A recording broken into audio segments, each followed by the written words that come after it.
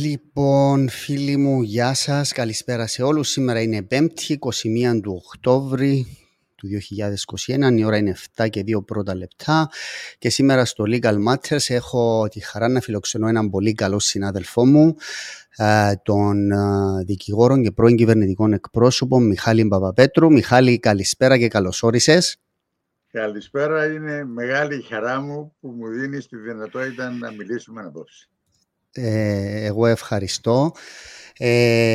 Λέγαμε με τον Μιχάλη Παπαπέτρου, με τον οποίο μας συνδέει πρώτα και κύρια, όχι το επάγγελμα, αλλά η ομάδα μας. Συζητούσαμε ότι υπάρχει ο αγώνας της Ομόνοιας με τη Βασιλεία η ώρα 10 απόψε και συζητούσαμε για το παρασκήνιο. Όμως απόψε είμαστε νοπαδοί και της ανόρθωσης. Ναι, ασφαλώς. Τι ώρα παίζει? 8 παρατέταρτο. 8 παρατέταρτο, ναι. Αυτό είναι το δεύτερο ημίχρονο. Ναι. Πολλές φορές που σε ακούω να μιλάς, να τοποθετείσαι, ξέρεις τι θυμούμαι? Θυμούμαι τότε που έχασε τις εκλογές ο Κληρίδης το 2003 και ήσουν ο κυβερνητικός του εκπρόσωπος. Είχα βάλει τότε οι οπαδοί του Αγγέλ έναν πανό που έλεγε Παπαπέτρο go home. Το θυμάσαι? Το θυμούμαι γιατί είχε συνέχεια. Ναι, είναι η συνέχεια που μου άρεσε εμένα όταν πήγες στο γραφείο και τι σου έβαλαν εκεί welcome home. Welcome home. Welcome home. Εν πάση περιπτώσει, η περίοδος εκείνη ήταν πώς ήταν? Σημαντική νομίζω για τον τόπο, υπό την έννοια ότι δημιουργήθηκε το έδαφος για να φτάσουμε πολύ κοντά στην επίλυση του Κυπριακού.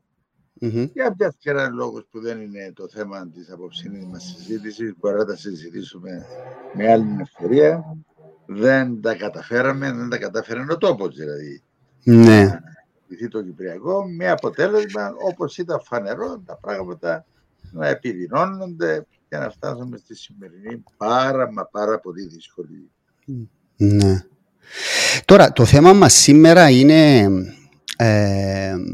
ο ρόλος των μέσων μαζικής ενημέρωσης.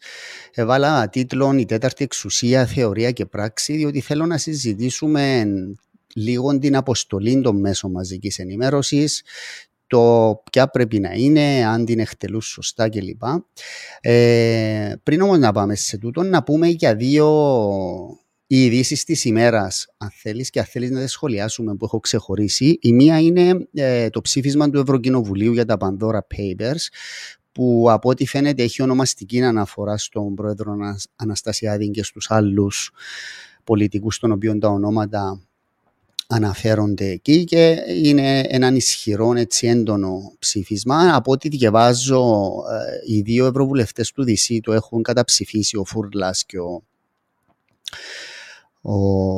Λευτέρης ο Χριστοφόρου. Και η δεύτερη είδηση που μας αφορά και ως δικηγόρους είναι το διάταγμα που εξέδωσε το Επαρχιακό Δικαστήριο Λευκωσίας, με το οποίο ανέστειλε το εκλογικό συνέδριο της ΕΔΕΚ, που και αυτόν έχει ενδιαφέρον. Μιλούμε τώρα για άλλη αγωγή από άλλους προσφεύγοντες.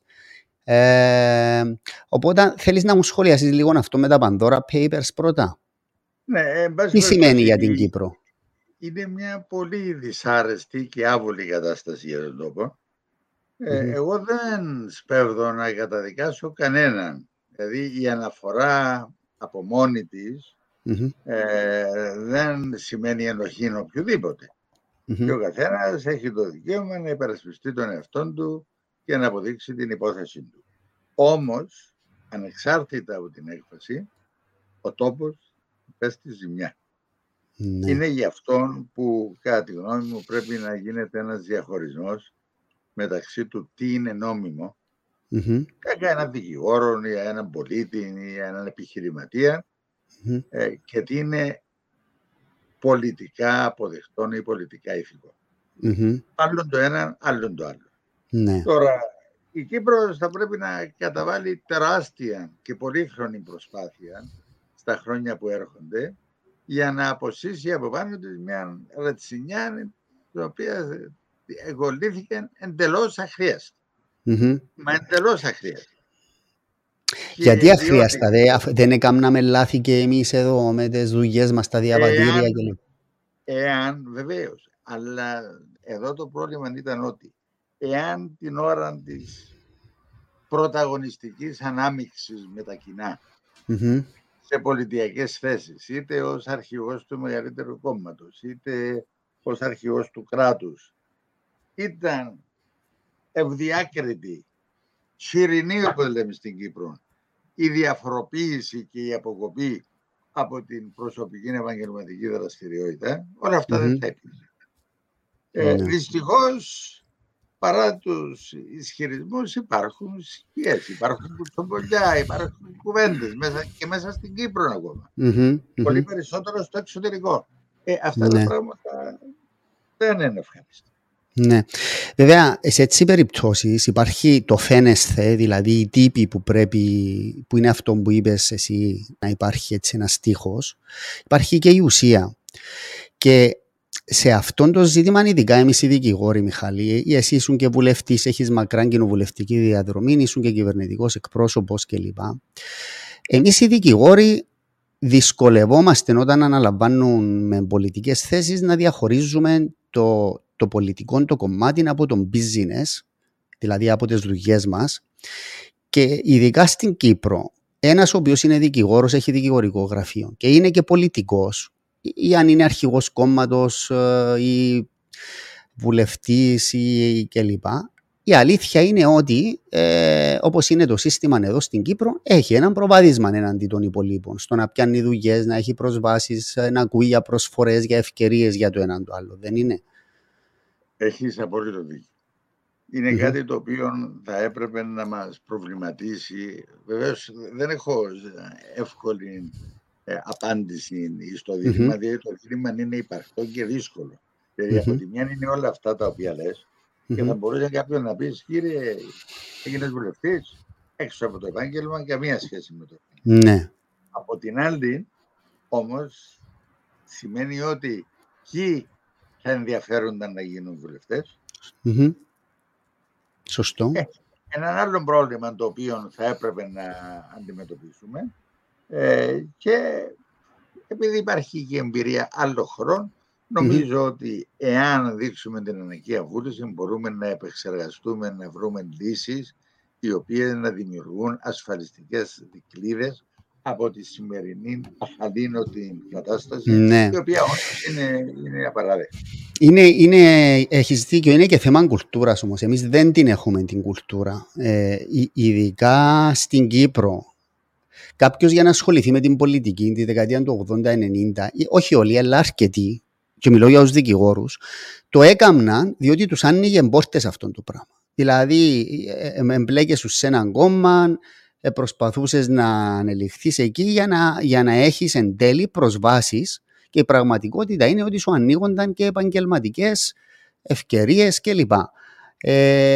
Εγώ αυτόν το δικαιολογώ στα πρώτα χρόνια, μετά την ανεξαρτησία ή μετά τον πόλεμο, να το βάλω έτσι. Αλλά τώρα, τα τελευταία χρόνια, δεν έχουμε εξυγχρονιστεί ως κουλτούρα και ως νοοτροπία.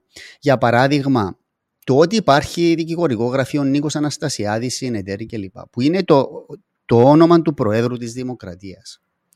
Εγώ το έχω πει πολλές φορές. Εσύ διανοείσαι να υπήρχε ένα Άγγελα Μέρκελ law firm στη Γερμανία, ενώ ήταν η Μέρκελ, αν ήταν δικηγόρος και ήταν καγκελάριος? Ή να υπήρχε Κώστας Σιμίτης και συνεργάτες στην Αθήνα και ο Σιμίτης είχε δικηγορικό γραφείο? Δηλαδή κάποια πράγματα που είναι οφθαλμοφανέστατα για το φαίνεσθε και για τους τύπους και για τη γυναίκα του Κέσσαρα, δυστυχώς δεν τα κάνουμε λόγω νοοτροπίας και λόγω κουλτούρας. Έχεις απόλυτο δίκιο και δυστυχώς για τον τόπο δεν είναι ο μόνος τομέας στον οποίο αποτύχαμε να εξυγχρονιστούμε και να αναζητήσουμε λύσεις. Όποια πτυχή της ζωής μας και αν κοιτάξεις, θα βρεις ανάλογα θέματα.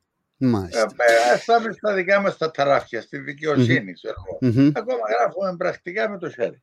Μάλιστα. Είναι... στέλνει εδώ ένας φίλος, το Τάσος Παπαδόπουλος, LLC, ήταν ok. Να το σχολιάσω. Το 2007 Εγώ έγραψα έναν άρθρο και δημοσιεύτηκε στον Πολίτη για τις επωνυμίες των δικηγορικών γραφείων και τους πολιτικούς. Και έλεγα ακριβώς μια εμπειρία που είχα τότε με έναν πελάτη, ο οποίος ήρθε και ήθελε να κάνει μια αίτηση που είχε σχέση με κυβερνητικές υπηρεσίες και μετά που τελειώσαμε την κουβέντα μου είπε «Μα είναι καλά να βάλουμε και το γραφείο του Προέδρου». Ήταν ο Τάσος Παπαδόπουλος τότε ο Μακαρίτης. Στην υπόθεση για να κόφκουμε δρόμο και λοιπά. Ήταν ξένος ο πελάτης. Και με αφορμή τούτη την εμπειρία έγραψα έναν άρθρο και ακριβώς εξηγούσα τούτο που σου έχω πει πριν, ότι έχουμε πρόβλημα στην Κύπρο με τις επωνυμίες των δικηγορικών γραφείων. Και μάλιστα στο άρθρο μου, να σου το στείλω, ανέφερα και τη δική σου περίπτωση. Μάλιστα. Που ήσουν κυβερνητικός εκπρόσωπος και υπήρχε Σκορδής και Παπαπέτρου. Ή ο Κύπρος Χρυσοστομίδης ήταν κυβερνητικός εκπρόσωπος, υπήρχε Κύπρος Χρυσοστομίδης και υπάρχει ακόμα κλπ. Και έλεγα ότι δημιουργείται και μια ανισότητα και σε θέμα ανταγωνισμού μεταξύ των συναδέλφων, διότι πώς θα ανταγωνιστώ εγώ το δικηγορικό γραφείο του Προέδρου, ασχέτως αν είμαι καλύτερος ή αν προσφέρω καλύτερη υπηρεσία. Ο πελάτης φυσιολογικά είναι να πάει σε εκείνον που νομίζει ότι είναι να κάνει καλύτερα τη δουλειά του, δεν είναι? Έχεις δίκιο ότι αυτά τα πράγματα δημιουργούν καταστάσεις. Στρεβλώσεις. Και η δική μου περίπτωση πρέπει να σου πω ότι ήταν μία από πάμπολες. Συμφωνώ. Δηλαδή η πλειοψηφία των μελών της Βουλής ανήκε σε αυτήν την κατηγορία ή του Υπουργικού Συμβουλίου κλπ. Δεν έπρεπε να υπάρχει. Συμφωνώ. Όμως εκείνο το οποίο θέλω να δηλώσω ευθαρσώς είναι ότι όσο καιρόν υπήρξε κυβερνητικός εκπρόσωπος, πέραν του ότι αποποιήθηκα τις μετοχές που είχα, δεν πέρασα ούτε απ' έξω από το δικηγορικό. Αλλά εν περιπτώσει αυτά τα πράγματα δεν είναι η ουσία. Η ουσία είναι ότι δημιουργούνται συνειρμοί και πρέπει να βρεθούν τρόποι για να αντιμετωπιστούν. Λοιπόν, το άλλο το θέμα θέλεις να σχολιάσεις με την ΕΔΕΚ ή όχι? Να πω δύο λόγια. Πρέπει να σου πω ότι εντάξει, η δικαιοσύνη στα πλαίσια της νομοθεσίας έχει ένα ρόλο να διαδραματίσει. Όμως κατά τη γνώμη μου πρέπει με πολύ φιδό τα δικαστήρια να χρησιμοποιούν τα δικαιώματα για τις εξουσίες τους σε σχέση με πολιτικές αντιπαραθέσεις ή πρακτικές μέσα σε κόμματα, διότι αυτό δεν λέω ότι συμβαίνει στη συγκεκριμένη περίπτωση, αλλά μπορεί να δημιουργήσει πολύ επικίνδυνα προηγούμενα εκτροπής από τους δημοκρατικούς θεσμούς. Μάλιστα. Λοιπόν, να πάμε τώρα στο θέμα μας σιγά σιγά, που είναι η τέταρτη εξουσία και ο ρόλος της στην Κύπρο, και θα ξεκινήσω από το εξής. Θυμάμαι όταν ήσουν κυβερνητικός εκπρόσωπος εσύ, υπήρχε το λεγόμενο briefing τότε, δεν υπήρχε? Καθημερινά. Καθημερινά. Αυτό το πράγμα, το ότι καταργήθηκε, δεν είναι ένα πισωγύρισμα? Δηλαδή στον briefing, στην ενημέρωση του εκπροσώπου, πηγαίναν εκεί κάθε μέρα οι δημοσιογράφοι, μπορούσαν να υποβάλουν ερωτήσεις, ήταν ζωντανή συζήτηση, υπήρχε η δυνατότητα έτσι μιας αμφίδρομης επικοινωνίας. Δεν θυμάμαι πότε καταργήθηκε αυτό, αλλά εγώ θεωρώ ότι είναι μια οπισθοδρόμηση αυτό το πράγμα. Είναι οπισθοδρόμηση. Πρέπει να πούμε ότι βεβαίως το briefing και πριν από μένα αρκετά, δηλαδή πριν δημιουργηθούν οι ιδιωτικοί τηλεοπτικοί σταθμοί και ήταν μόνο το ΡΙΚ κλπ. Ναι. Ουσιαστικά η ενημέρωση δεν γινόταν on camera. Ο κυβερνητικός εκπρόσωπος φώναζε τους δημοσιογράφους μέσα στο γραφείο του, τους έλεγε τι ήταν να τους πει, εγγράφαν τις σημειώσεις τους και φεύγα και ο καθένας πήγαινε και έκανε την ιστορία του στο μέσον του. Ναι. Αυτή η ανάκριση εντός εισαγωγικών, ας πούμε, κλπ. Ήρθε λίγο πριν αναλάβω εγώ, νομίζω ήταν. Εγώ θυμούμαι για το Σερέζιν όταν χρημάτισε κυβερνητικός εκπρόσωπος σε briefings. Ήταν ακριβώς πριν από μένα ο Σερέζιν. Ναι, που τον έφαγε ο Αναστασιάδης αυτόν τότε, δεν είναι? Εάν δεν με απαντάει η μνήμη μου. Πρέπει να σου πω ότι η δυσκολότερη μέρα της πολιτικής μου ζωής Ναι. ήταν όταν πήγα να αναλάβω από το Σερέζι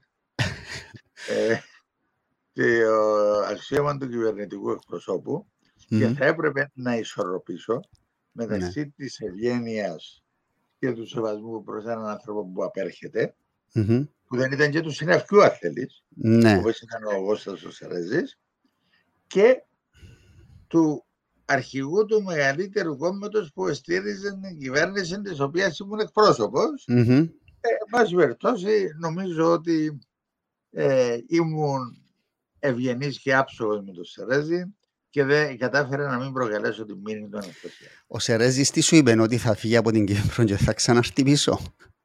Κάτι τέτοιο. Ναι, ήταν εξαγριωμένος. Ήταν εξαγριωμένος.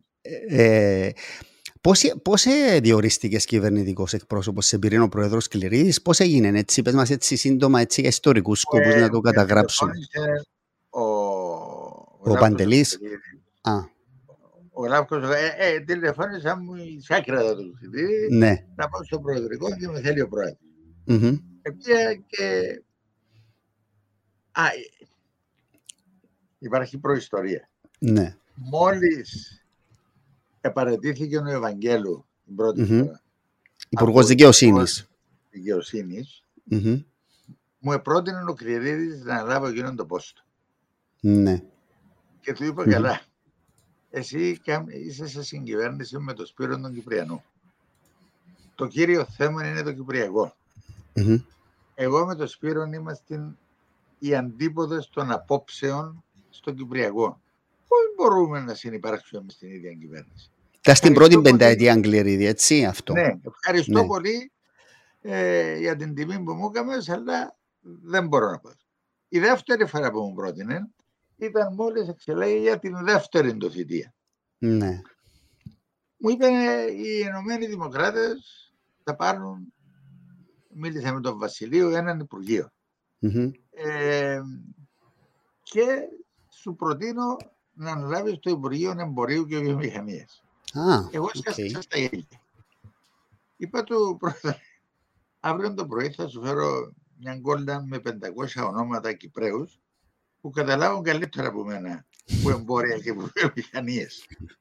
Λοιπόν, δεν είναι τα πράγματα που μου αρέσουν. Δεν είναι για αυτά που είμαι στην πολιτική μου. Ναι. Είναι που σ' αρέσει. Το άκου να δεις, πρόεδρε. Έχει έναν υπουργείο, αστειευόμενος βεβαίως, που δεν μου αρέσει, αλλά μου το δώσει να το πιάω, το Υπουργείο Εσωτερικών. Δηλαδή μου γιατί? Για να κάνω τους Ενωμένους Δημοκράτες από 2% σε 6 μήνες 20%. Και γέλασε βεβαίως και έφυγε. Λοιπόν, μετά προέκυψε η κρίση με το Σερέζη, με φόραξε ο Κληρίδης, μου πρότεινε να αναλάβω τη θέση του κυβερνητικού εκπροσώπου. Του είπα, πρόεδρε, δεν έχω τέτοιες φιλοδοξίες. Μου λέει, άκου να δεις, αποφάσισα να λύσω το Κυπριακό. Αποφάσισα να απαλλαγώ από χειρισμούς μου του παρελθόντος και σε θέλω δίπλα μου και με τον Αλέκο τον Μαρκίδη και τον Παντελή σαν διαπραγματευτική ομάδα για να με βοηθήσει σε αυτήν την προσπάθεια. Του λέω, δώσ' μου 2 ώρες. Επειδή στάθηκα στο σπίτι μου μπροστά στον καθρέφτη και είπα, Μίχο, φέρ' τον νου σου όπου τον έχεις.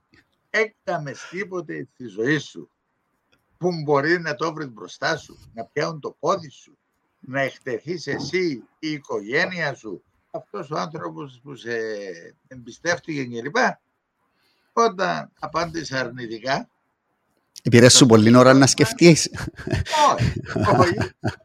Λοιπόν, πήρα και την έγκριση της γυναίκας μου και ευστράφηκα στον Κληρίδη και του είπα αποδέχομαι.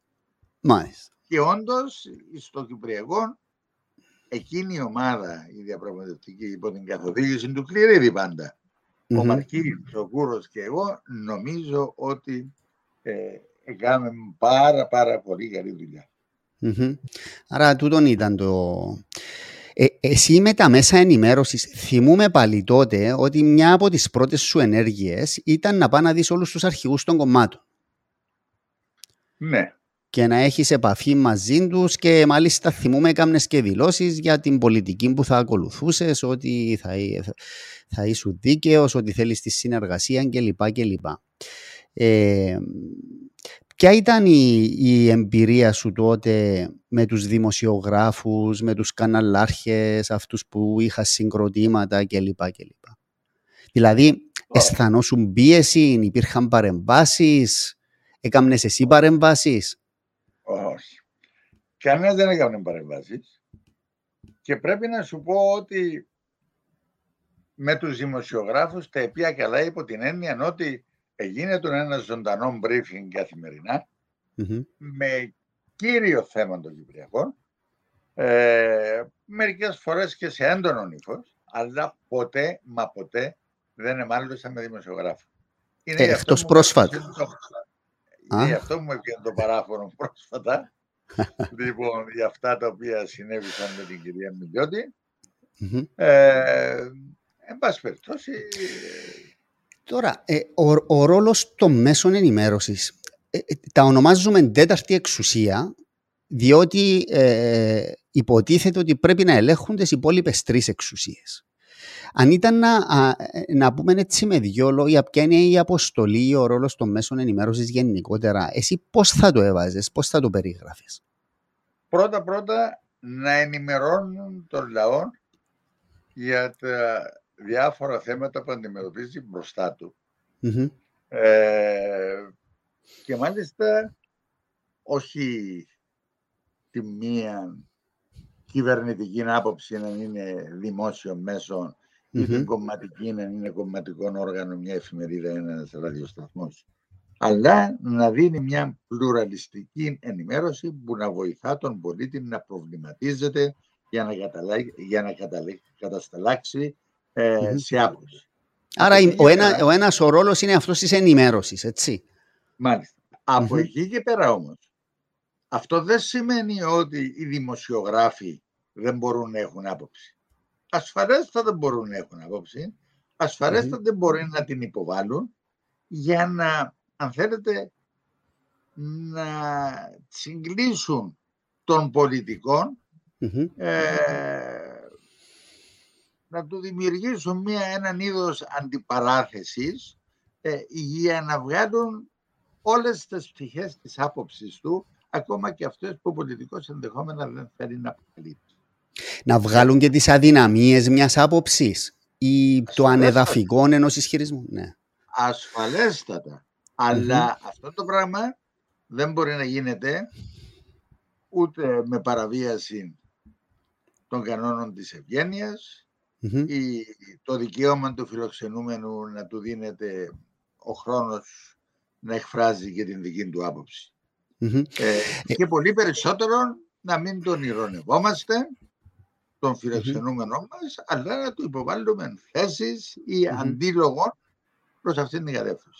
Τώρα, για το θέμα του να μην τον ηρωνευόμαστε και τα άλλα που είπες να τα δούμε στη συνέχεια, εγώ θέλω να μείνω σε ακόμα δύο ρόλους που έχει η τέταρτη εξουσία, που είναι ο ένας που θεωρώ θεμελιακός, είναι και οι δύο θεμελιακοί, είναι η κριτική και ο έλεγχος της πολιτικής εξουσίας, και ο άλλος είναι το να εργάζεται με τρόπο που να εμπλουτίζεται η δημοκρατία, να αναπτύσσεται ο δημοκρατικός διάλογος, δηλαδή ας πούμε οι απόψεις, τα opinions που διαβάζουμε στις εφημερίδες από διάφορους αρθρογράφους είναι μέσα στα πλαίσια τούτου του πράγματος, του να εμπλουτιστεί η δημοκρατία, να ακουστούν απόψεις κλπ. Και το άλλο είναι το θέμα της κριτικής και του ελέγχου. Πάνω σε αυτόν το θέμα, στην Κύπρο, εσύ πώς κρίνεις τα μέσα μαζικής ενημέρωσης γενικότερα? Ασκούν έλεγχο, ασκούν κριτική? Πρώτα θέλω να πω ότι αυτό το σημείο είναι κεντρικό σημείο της λειτουργίας των μέσων ενημέρωσης και της αποστολής τους. Συμφωνώ μαζί σου ότι είναι κεφαλαιόδους. Όσον αποτελεσματικά ασκείται, εγώ θα έλεγα πολύ ελλειμματικά. Υπάρχουν δημοσιογράφοι, υπάρχουν μέσα που κάνουν κριτική, έχουν άποψη και ασκούν αυτόν το δικαίωμα, αυτήν την υποχρέωση. Όμως η μεγάλη πλειοψηφία σε επιλεγμένες περιπτώσεις παρουσιάζει σοβαρά ελλείμματα προς αυτήν. Το κλασικότερο παράδειγμα του τελευταίου καιρού είναι η περίπτωση του βιβλίου του Μακάριου του Δρουσιώτη. Ένα βιβλίο το οποίο έκαμε πάταγο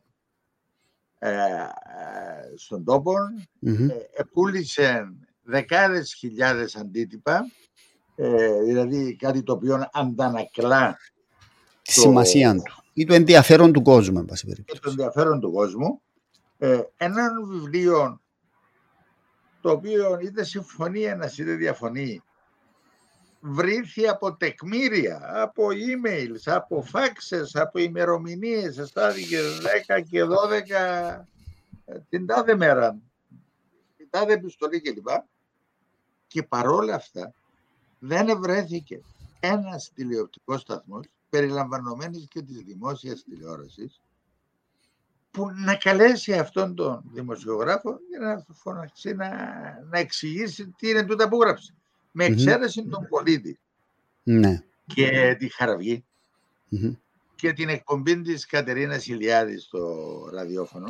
Και η Μαριλένα Ευαγγέλου τον έχει καλέσει πρόσφατα. Και η Μαριλένα Ευαγγέλου στον Πολίτη, ναι. Και προχτές στον Digital TV, είδα στον Digital TV, έδωσε μια συνέντευξη. Η μεγάλη πλειοψηφία τον αγνόησε. Και δεν τον αγνόησαν για τους λόγους που ο πρόεδρος του ΡΙΚ ισχυρίστηκε στη συζήτηση που είχε μαζί του την περασμένη εβδομάδα, αλλά τον αγνόησαν διότι ουσιαστικά εφοβήθηκαν την αντιπαράθεση τους με την εξουσία, με τις δυνάμεις που κυβερνούν αυτόν τον τόπο. Δεν ήθελαν σε τόσο προσωπικό επίπεδο να φτάσουν τα πράγματα και προτίμησαν τη συσκότηση. Ναι.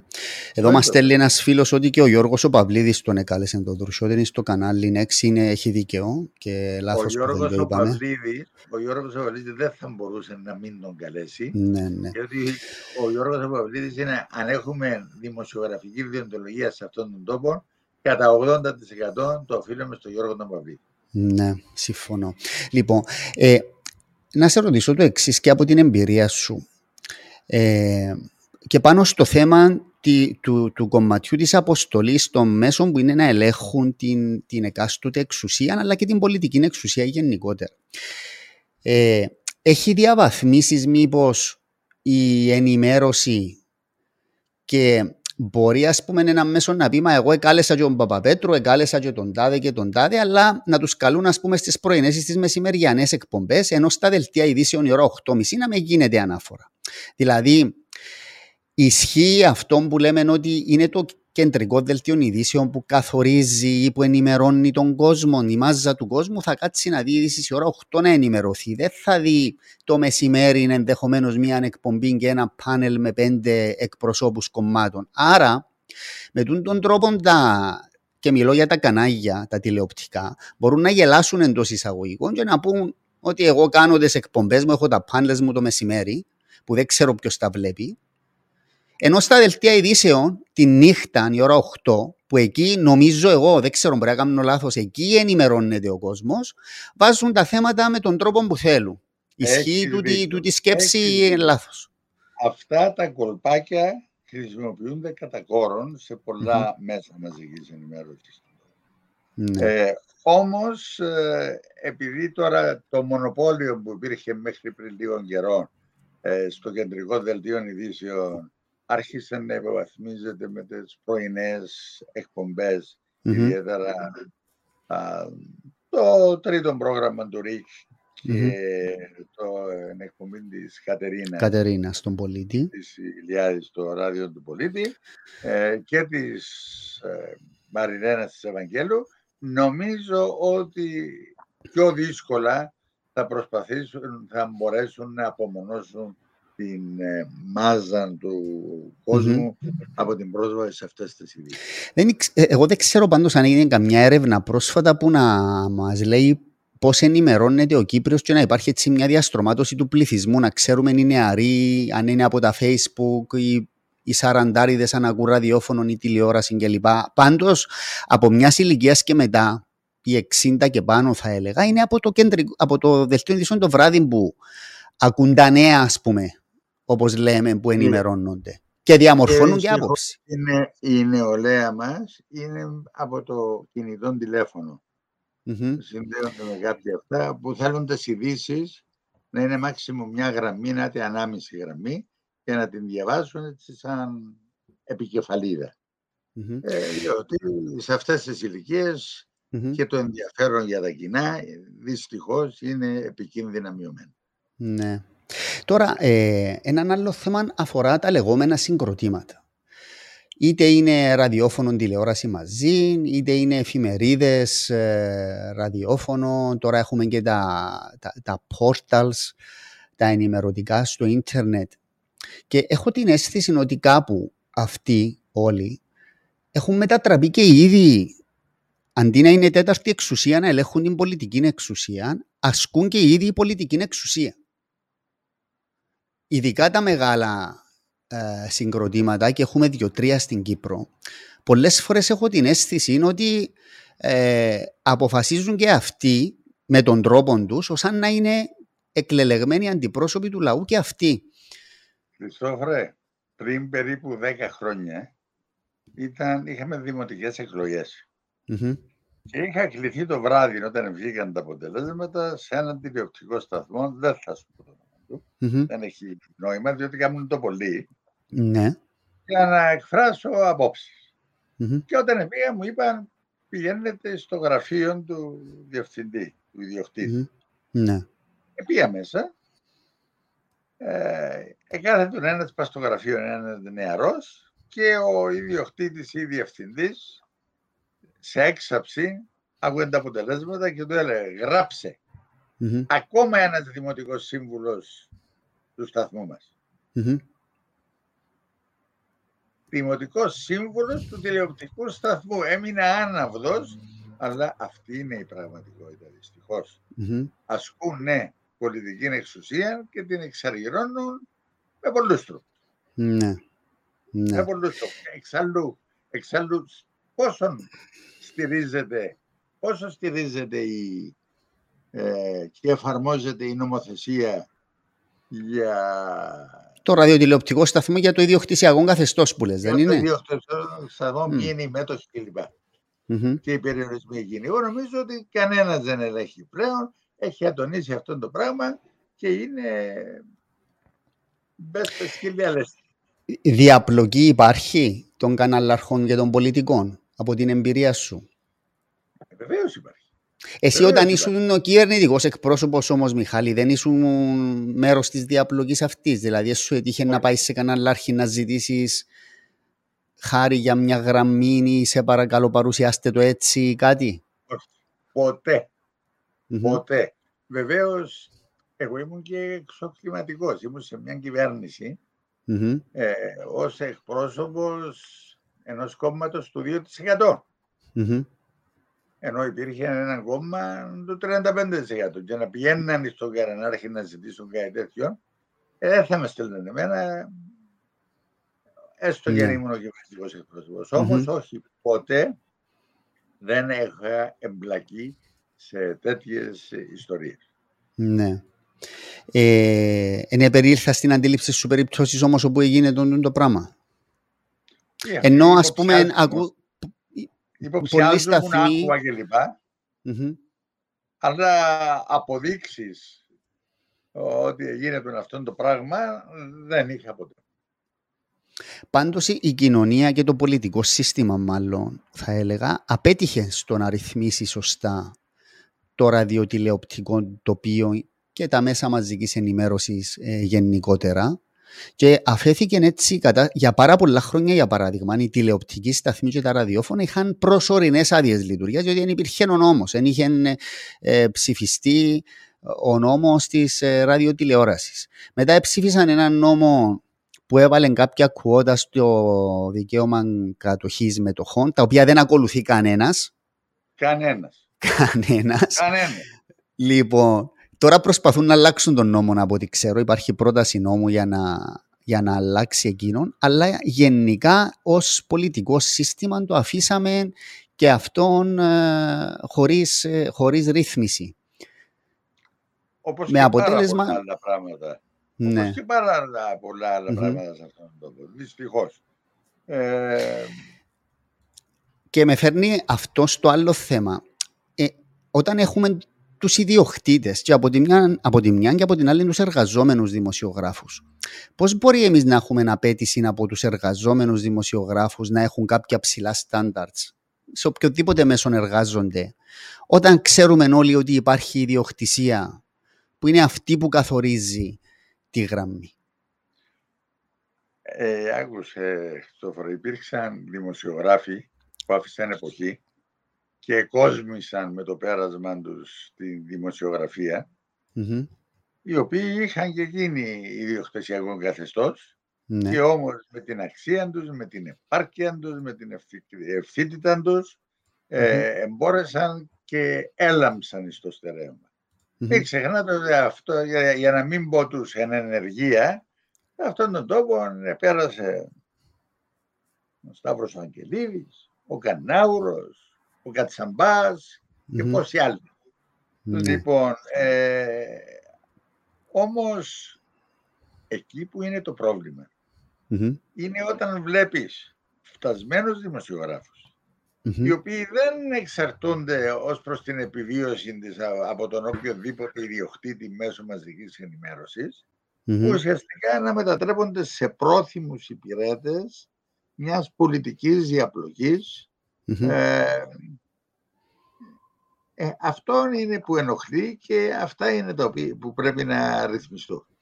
Μα τώρα που είπες και τη λέξη υπηρέτες, νομίζω είναι ο πρόεδρος Αναστασιάδης σε κάποια φάση που αποκάλεσε τους εργαζομένους ιστορικοί υπηρέτες παλαιότερα. Όταν ήταν αρχηγός του, όταν ήταν πρόεδρος του Δημοκρατικού Συναγερμού, νομίζω επί προεδρία Σκληρίδη, θυμούμε σε κάποια φάση. Δεν το θυμούμε, αλλά εν πάση περιπτώσει, όταν άκουγα τον πρόεδρο του ΡΙΚ να λέει ότι μια δημοσιογράφος όπως την Ελίτα Ελίδου, η οποία διέπρεψε, για την οποία αγωνίστηκε το ΡΙΚ για να εντάξει στις γραμμές της, λοιπόν, δεν θα μπορούσε να διεκπεραιώσει μια εκπομπή, καταλαβαίνεις ότι δεν τους αντιμετωπίζουν με καλύτερον τρόπο.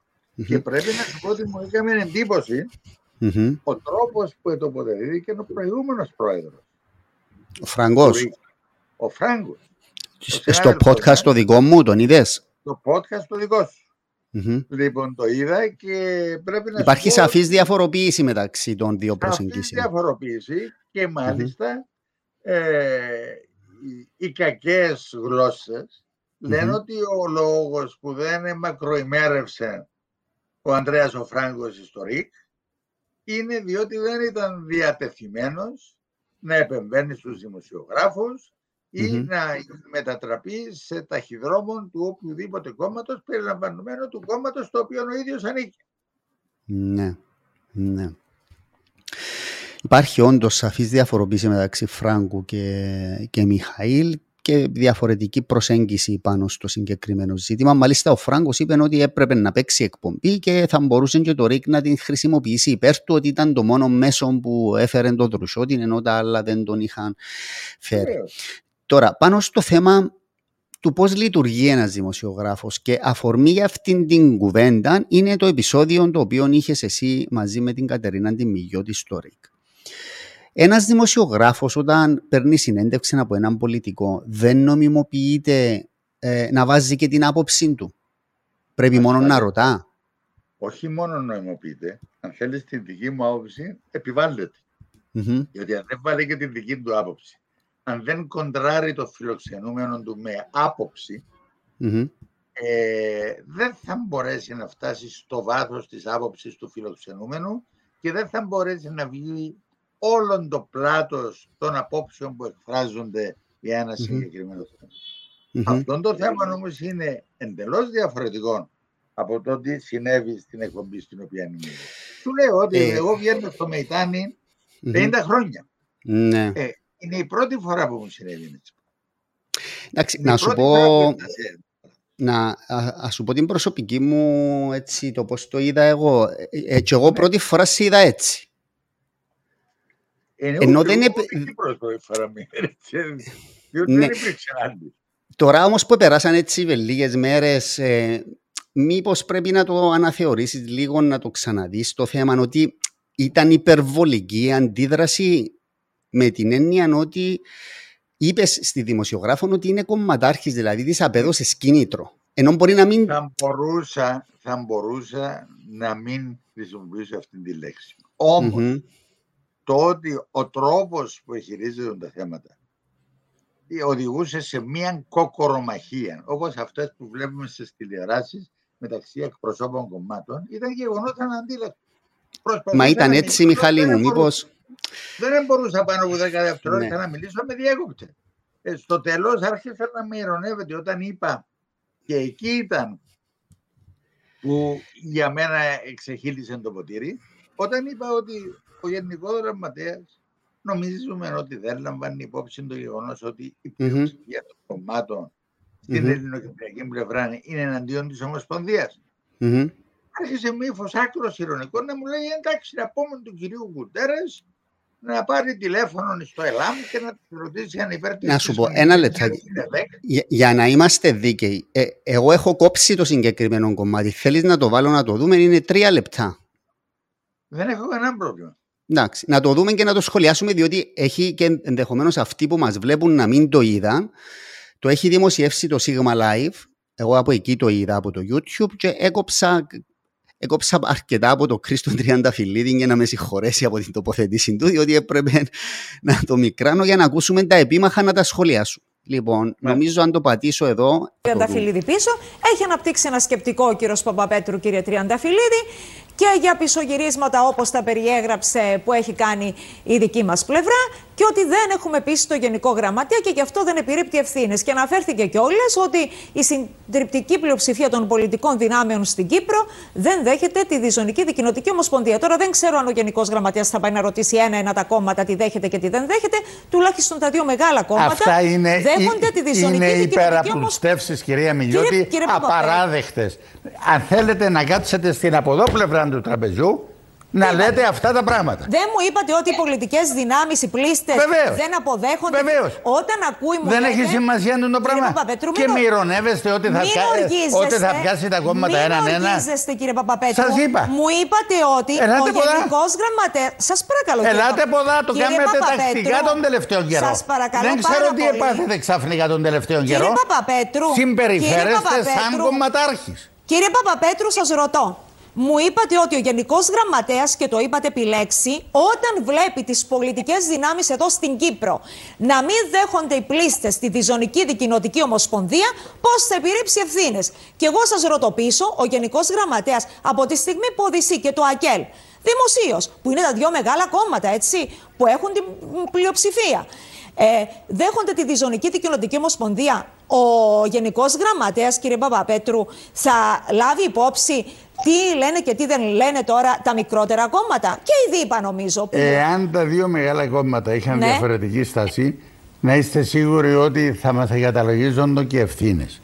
Ο λόγος που δεν μας καταλογίζονται είναι διότι υπάρχει αυτή η πλειοψηφία των 2 μεγάλων κομμάτων. Όμως δεν περνά απαρατήρητο το γεγονός. Άλλο δεν περνά απαρατήρητο, κύριε Παπαπέτρου, και άλλο να μου λέτε ότι δεν επιρρύπτει ευθύνες, διότι τα πλήστα κόμματα δεν δέχονται τη διζωνική δικοινοτική ομοσπονδία, και μετά να μου λέτε ότι σας ειρωνεύομαι. Δεν περνά. Εγώ σας ευχαριστώ, αλλά θέλω να σας πω, νιώθω πάρα πολύ έντονα, διότι είπατε και νωρίτερα, κύριε Τριανταφυλλίδη, και καταλαβαίνω πολύ καλά τι εννοούσατε. Ελπίζω και ο κύριος Παπαπέτρου, τώρα που έχει περάσει και ένα 5 λεπτό, θέλω πάρα πολύ να ρωτήσω, επειδή είστε και οι 2 νομικοί, όταν δέχονται επιθέσεις οι δημοσιογράφοι, είτε από εκπροσώπους κομμάτων, είτε από οποιονδήποτε άλλον που τους αποκαλούν εκπροσώπους του οποιοδήποτε κόμματος ή εκπροσώπους της κυβέρνησης ή κομματάρχες κτλ., τι θα πρέπει να κάνουν? Αν θέλετε, απαντήστε το. Σε ποιον απευθύνεται η ερώτηση, κύριε? Θα ήθελα σε εσάς, κύριε Τριανταφυλλίδη, πρώτα. Προσπάθησα, ναι, κυρία Μιλιώτη, να περάσω τον τρόπο της δικής μου αντίδρασης, λέγοντας ότι δεν θέλω να συνεχίσω να συμμετέχω. Μου ζητήσατε, το εσεβάστηκα. Σας ευχαριστώ πάρα πολύ. Σας ευχαριστώ και εκτιμώ και τις στάσεις σας. Σας ευχαριστώ και εκτιμώ και τις στάσεις σας. Σειρά μου. Ναι, σειρά σας. Λοιπόν, εγώ λέω ότι οι δημοσιογράφοι πρέπει να τη χάνουν σεβασμού, Αλλά την ίδια στιγμή έχουν και ήδη υποχρέωση να σέβονται το λειτουργήμα και τη δουλειά που κάνουν. Αυτό έκανα. Και έχουν συγκεκριμένο ρόλο να διαδραματίσουν, εκπληρώνοντας το συγκεκριμένο τους καθήκον. Ακριβώς. Και πολύ περισσότερο δεν πρέπει να διανοούνται καν να ειρωνευτούν τον φιλοξενούμενο τους στα πλαίσια. Λοιπόν, αυτό είναι το κομμάτι. Νομίζω σε ενόχλησε κάτι που εξέλαβες ως ειρωνικό, δηλαδή εκείνο που είπε ότι να πάει ο Γενικός Γραμματέας να ρωτήσει τα κόμματα. Κοίταξε, από την αρχή, με τις συνεχείς διακοπές της, με τον τόνο της φωνής της, προσπαθούσε να με εκνευρίσει. Εντάξει, είναι ένα δικό όμως, Μιχάλη, να το λέμε τούτο, δηλαδή, γιατί προσπαθούσε να σε εκνευρίσει, επίτηδες δηλαδή. Ναι. Να σου δώσω ένα παράδειγμα. Ναι. Άρχισε να επαναλαμβάνει τις απόψεις μου όπως τις στρογγύλευε η ίδια η κυρία Μιλιώτη εις τον Χρήστον Τριαντραφυλλίδη για να απαντήσει. Μα ο Χρήστος ήταν εκεί και άκουγε να που είπα εγώ. Λοιπόν, δεν περίμενε την κυρία Μιλιώτη να του κάνει περίληψη, τι έλεγα. Καλά, δικαιούται δηλαδή, πρέπει... Περίμενε. Στο ύφος και στον τρόπο που μιλούσε η κυρία Μιλιώτη υπήρχε εμπάθεια. Δεν είναι μόνο μαζί μου που έγινε αυτό το πράγμα, έγινε και με πολλούς άλλους καλεσμένους. Έγινε το ίδιο πράγμα με την Ερατών την Μαρχουλή τελευταίως, έγινε το ίδιο με την Ειρήνη τη Χαραλαμπίδη και με άλλους. Έχει μείνει σύστημα, δεν ξέρω. Επειδή τώρα είναι και πολυθετησή της να μην πούμε σε αυτά. Εγώ θέλω να μείνουμε. Αυτό που λες, ένας δημοσιογράφος δικαιούται να είναι έτσι οξύς, να είναι κριτικός απέναντι από έναν πολιτικό πρόσωπο και να το ειρωνευτεί, γιατί όχι. Όμως θα πρέπει να είναι και ευγενικός, δεν πρέπει να τον διακόπτει και δεν πρέπει να τον ειρωνεύεται. Αυτό λέω. Και κυρίως δεν έχει κανένα δικαίωμα να λέει ψέματα στον κόσμο συνείδητα. Η κυρία Μιλιώτη διαβεβαίωνε τους ακροατές του ΡΙΚ εκείνη την ημέρα, τους τηλεθεατές, ότι η δική μας πλευρά απεδέχθη την πολιτική ισότητα. Η δική μας πλευρά απεδέχθη το πλαίσιο του Γενικού Γραμματέα του ΟΗΕ. Πράγμα το οποίο δεν είναι αλήθεια.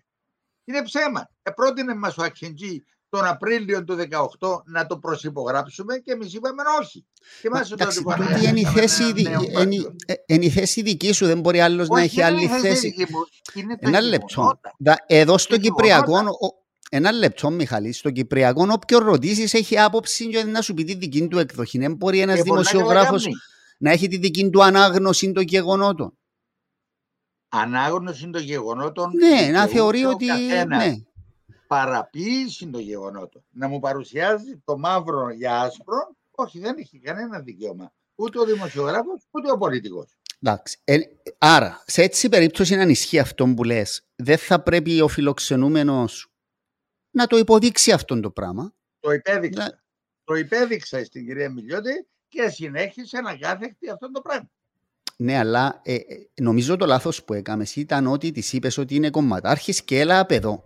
Δηλαδή, τούτον το πράγμα, όσο δίκαιο και να είχες ως προς τον τρόπο που ερωτούσε το Κρίς εκεί, αν θεωρούμε ότι ήταν στρογγυλοποιημένος όπως το είπες, έχασες το δίκαιο σου. Μα δεν είναι μόνο το πράγμα. Υπήρχαν πολλά άλλα. Δηλαδή, αν βάλεις όλη την εκπομπή για τη δεις, αν βάλεις όλη την εκπομπή θα σχηματίσεις ολοκληρωμένη εικόνα. Όπως ωραία, ακόμα και έτσι να είναι. Οι χιλιάδες οι οποίοι ένιωσαν την ανάγκη να επικοινωνήσουν μαζί μου με διάφορους τρόπους για να εκφράσουν τη συμπαράσταση. Εντάξει, δέχομαι αυτό που λες. Δεν νομίζω ότι είναι να ξανακληθώ στο ΡΙΚ, οπότε το θέμα πλέον αποκτά ιστορική σημασία. Εντάξει, εγώ δεν ξέρω αν θα ξανακληθείς ή όχι. Πάντως σε καλούσαν ιστορία και πήγαινες συχνά, δεν είναι? Όχι συχνά. Αραιότατα. Ναι.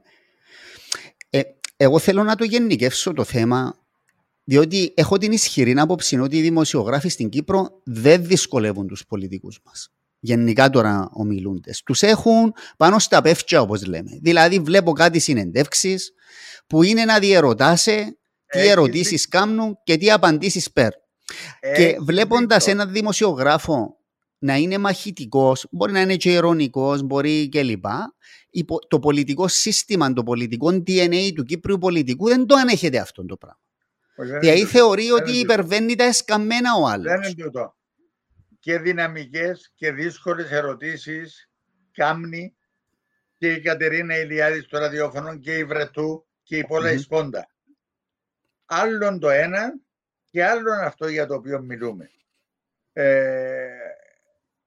Εγώ συμφωνώ μαζί σου ότι η πλειοψηφία των δημοσιογράφων μας δεν στριμώχνουν τους φιλοξενούμενους τους και πρέπει να τους στριμώχνουν, πρέπει να έχουν άποψη, συμφωνώ μαζί σου, αλλά επαναλαμβάνω ότι ο δημοσιογράφος, όσον ισχυρή άποψη να έχει, οφείλει να σέβεται το φιλοξενούμενο του, να μην τον ειρωνεύεται, να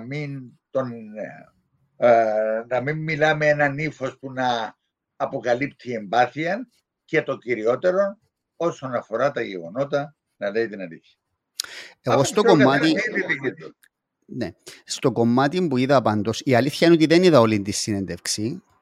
Στο κομμάτι που είδα, που ήταν το επίμαχο για το οποίο έγινε έτσι αρκετή συζήτηση, δεν είδα εμπάθεια. Είδα την τοποθέτηση τη δική σου για το Γενικό Γραμματέα και τα κόμματα. Ήταν η ερώτηση προς τον Χρήστο Τριανταφυλλίδη να το σχολιάσει. Ναι, και του είπε εκείνη, διερωτήθηκε, μα να πρέπει ο Γενικός Γραμματέας να πηγαίνει να βρίσκει έναν τα κόμματα, και πάνω σε εκείνο το σημείο εξεμάνησες οι αντίδρασες και μετά δημιουργήθηκε τούτη ουλή ιστορία. Να το δεις όλο και θα δεις ότι σε διάστημα 2 λεπτών, ενώ προσπαθούσα να μιλήσω, μου έκανε 5 παρεμβάσεις. Γιατί να με σου κάνει? Να με αφήσει να εκφράσω για να μπορέσω να ολοκληρώσω μια φράση. Γι' αυτό να μου κάνει. Δεν είπα να σιωπήσει. Δεν είπα να μην αντιπαρατεθεί μαζί μου. Είπα να με αφήσει να ολοκληρώσω μια φράση. Έγραψε και έναν άρθρο ο καθηγητής, ο Τσούκας, στο Φιλελεύθερο. Το έχεις δει? Όχι. Όχι, αλλά με ενημέρωσαν για αυτό το θέμα.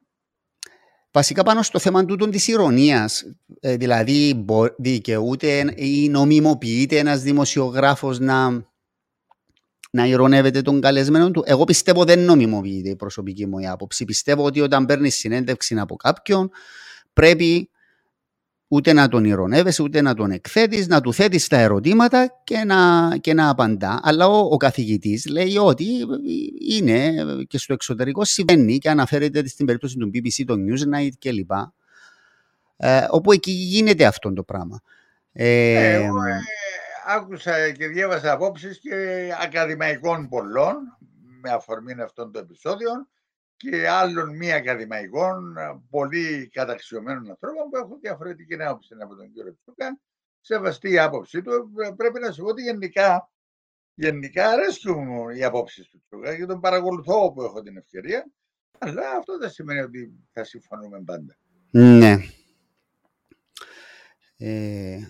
Νομίζω κάτι έγινε με τον browser εδώ. Ένα λεπτάκι. Και διακόπηκε σε κάποια φάση. Είχαμε ξένο δάχτυλο, φαίνεται.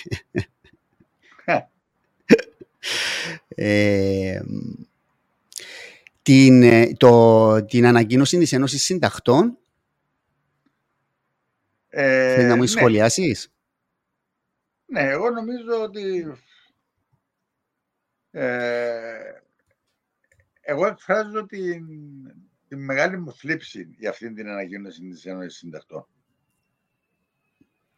Με πήρε τηλέφωνο ο πρόεδρος της Ένωσης Συντακτών την ημέρα που έβγαλαν την ανακοίνωση, μετά που μίλησε μαζί μου στο τηλέφωνο, μετά 1/4 βγήκε στην εκπομπή της κυρίας Μιλιώτη, άλλο φάουλ. Και γιατί φάουλ? Διότι με αφορμή την ανακοίνωση της Ένωσης Συντακτών, η κυρία Μιλιώτη δημιούργησε δεύτερο γύρο επιθέσεων εις βάρος μου.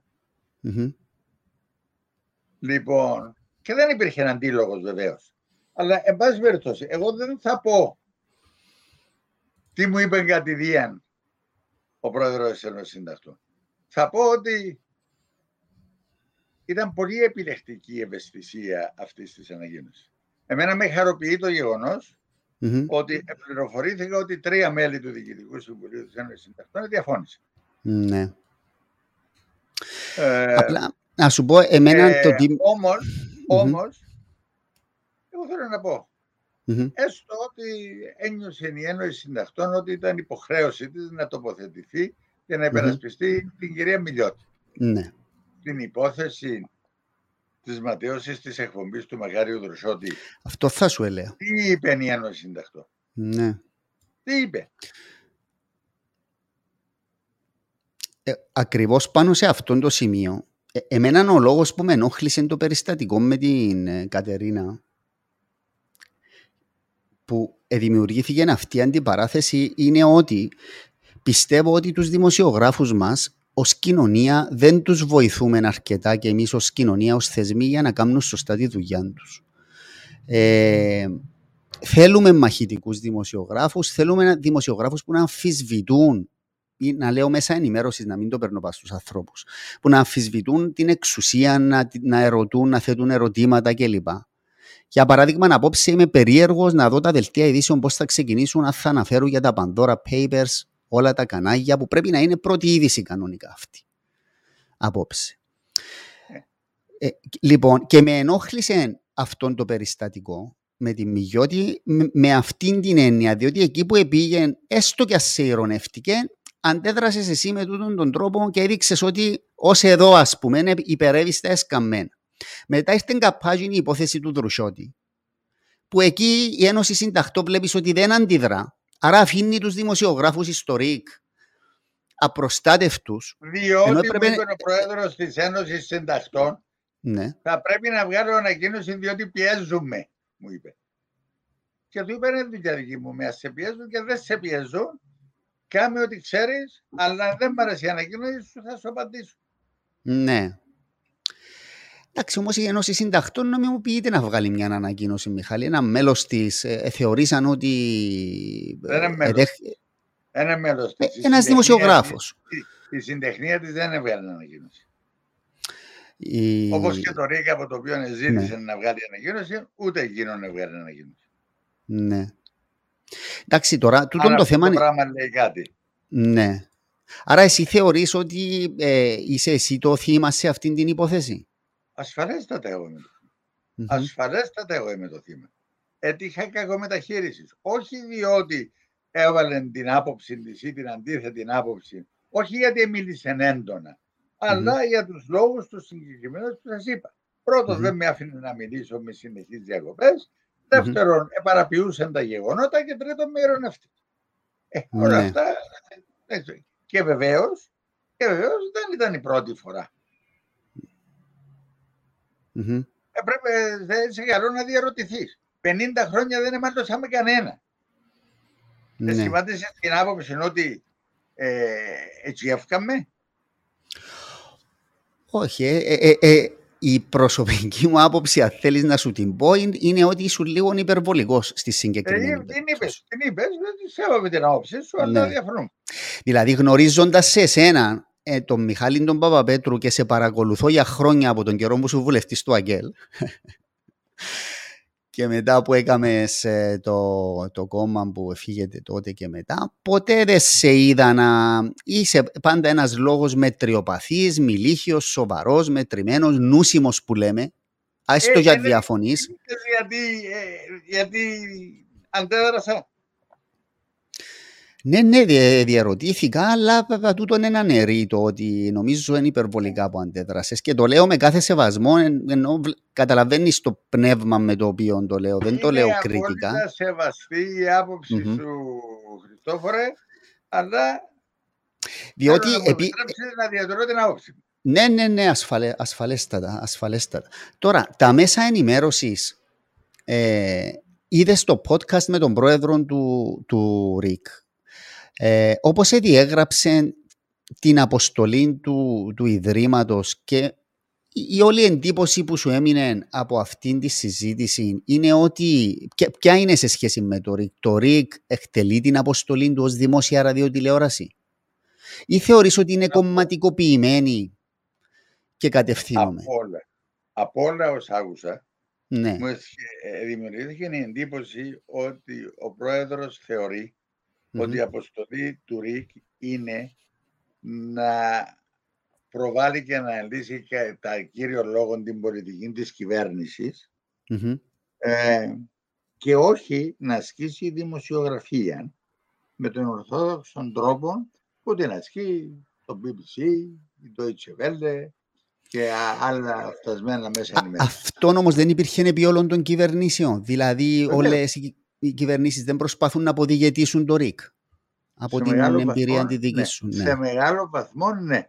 Εγώ όμως σου επαναλαμβάνω ότι ως κυβερνητικός εκπρόσωπος ή ως βουλευτής όσων καιρών υπήρξα ή ως πρόεδρος κόμματος ποτέ, μα ποτέ δεν έγινα συνεργός σε τέτοιες πρακτικές. Ποτέ. Είμαι απόλυτος. Μάλιστα. Να πούμε, έτσι, φτάνοντας προς το τέλος, και δύο λόγια για το Κυπριακό, που ξέρω ότι είναι το μεγάλο σου ντέρτι και το βάσανο. Ποια είναι η εκτίμηση σου ως προς το θέμα της λύσης του Κυπριακού? Υπάρχει πιθανότητα να έχουμε λύση όπως είναι τα πράγματα και να υπάρξει επανένωση, ή πλέον περάσαμε στην άλλη πλευρά του ποταμού και συζητούμε τώρα για μια συνύπαρξη είτε με κάποιο είδους έμμεση αναγνώριση κλπ? Πολλές φορές υπέβαλα στον εαυτό μου το εξής ερώτημα. Χαρακτηρίζεσαι ότι ανήκεις στην ρεαλιστική σχολή σκέψης σε σχέση με το Κυπριακό. Το να πιστεύεις ότι είναι εφικτή μια λύση διζωνικής δικοινοτικής ομοσπονδίας στο Κυπριακό είναι ρεαλιστικό ή μήπως βρίσκεσαι σε αντίφαση με αυτόν τον χαρακτηρισμό? Από την άλλη, εάν δεχτώ, εάν ομολογήσω έστω και στον εαυτό μου ότι τελειώσαν όλα και ότι πλέον εκείνο που μας απομένει είναι να διαχειριστούμε τη διχοτόμηση, που για μένα, καλός ή κακός, αυτή είναι η άποψή μου, θα είναι η τελειωτική καταστροφή της πατρίδας μας. Ίσως θα είναι ένας ενδιάμεσος σταθμός και μετά από μερικά χρόνια άλλο ένας ενδιάμεσος μέχρι η Τουρκία να καταλάβει ολόκληρη την Κύπρο. Λοιπόν, θεωρώ λοιπόν ότι μου είναι εξαιρετικά δύσκολο να παραδεχτώ και να παραδοθώ.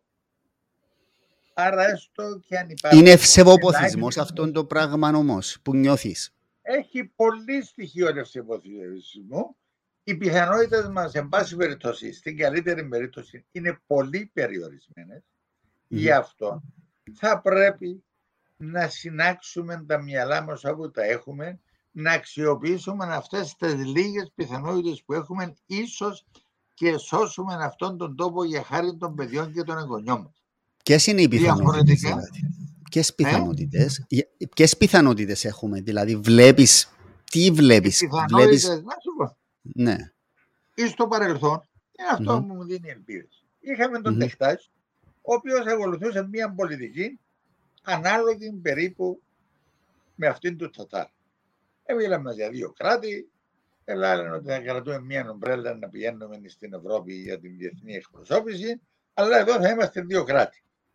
Λοιπόν, και ακολουθώντας τη σωστή πολιτική, και εμείς και η Ελλάδα, πείθοντας την διεθνή κοινότητα για τις θέσεις μας, για την ειλικρίνεια μας, για την αποφασιστικότητα μας, για την λογική μας, φτάσαμε σε ένα σημείο που η Τουρκία, κάτω από κάποιες συγκυρίες, αναγκάστηκε να αποσύρει αυτή την πολιτική και να μπει στη λογική της Ομοσπονδίας, και μάλιστα φτάσαμε ενώ στο σημείο να αποδέχεται η τουρκική πλευρά τις προτάσεις της διεθνούς κοινότητας και να τις απορρίψουμε εμείς. Ελπίζω ότι αν ακολουθήσουμε τη σωστή πολιτική, εάν πείσουμε τη διεθνή κοινότητα ξανά, ίσως μπορούν τα πράγματα να διορθωθούν και πάλι. Η Τουρκία όμως, Μιχάλη, δεν γύρισε σελίδα. Δηλαδή, είναι σωστή ανάγνωση να πιστεύουμε αυτό που λες εσύ, όταν γίνονται τι γίνεται στα Βαρόσια, εμπλάκηκε στη Λιβύη, όπου έχει στην περιοχή είναι εμπλεκόμενη η Τουρκία, η ρητορική τους άλλαξε εντελώς, έβαλαν το Τατάρ. Ναι. Δηλαδή... Η ρητορική του Ερντογάν. Ο Ναι. Ερντογάν δεν θα είναι προς την δύση της παρουσίας του εκεί. Εάν αύριο έρθουν στην Τουρκία ένας άνθρωπος όπως τον Ιμάμογλου, για παράδειγμα, ή τον άλλον τον δήμαρχο της Μύρνης, τα πράγματα πιθανόν να είναι καλύτερα. Είναι ένας άνθρωπος ο οποίος μέχρι σήμερα πάει στην Αθήνα, συναντιέται με τον δήμαρχο, συναντιέται με προσωπικότητες. Προχτές εγκάλεσε τον Γιώργο τον Παπανδρέου και πήγε στην Κωνσταντινούπολη. Δηλαδή είναι ένας άνθρωπος που πιθανόν, βάλω το χέρι μου πάνω στην Αγία Τράπεζα, πιθανόν να μπορέσει να μιλήσει. Άρα, αντί να παραδοθούμε, ας ακολουθήσουμε αυτόν τον δρόμο. Βεβαίως αυτό προϋποθέτει ότι εμείς θα πρέπει να είμαστε πιστικοί απέναντι στη διεθνή κοινότητα. Θα πρέπει οι δικές μας θέσεις να ταυτιστούν όσο το δυνατόν περισσότερο με τις θέσεις του Γενικού Γραμματέα, ούτως ώστε η κατηγορία της Τουρκίας εναντίον μας να είναι κατηγορία εναντίον του Γενικού Γραμματέα. Όχι να πηγαίνουμε σε συνομιλίες, να λέει ο διαπραγματευτής μας ότι είμαστε μια αναπνοή από τη λύση και να σηκωνόμαστε, να φεύγουμε και ο Γενικός Γραμματέας να λέει μπράβο στην Τουρκία και να μας καταλογίζει για μας.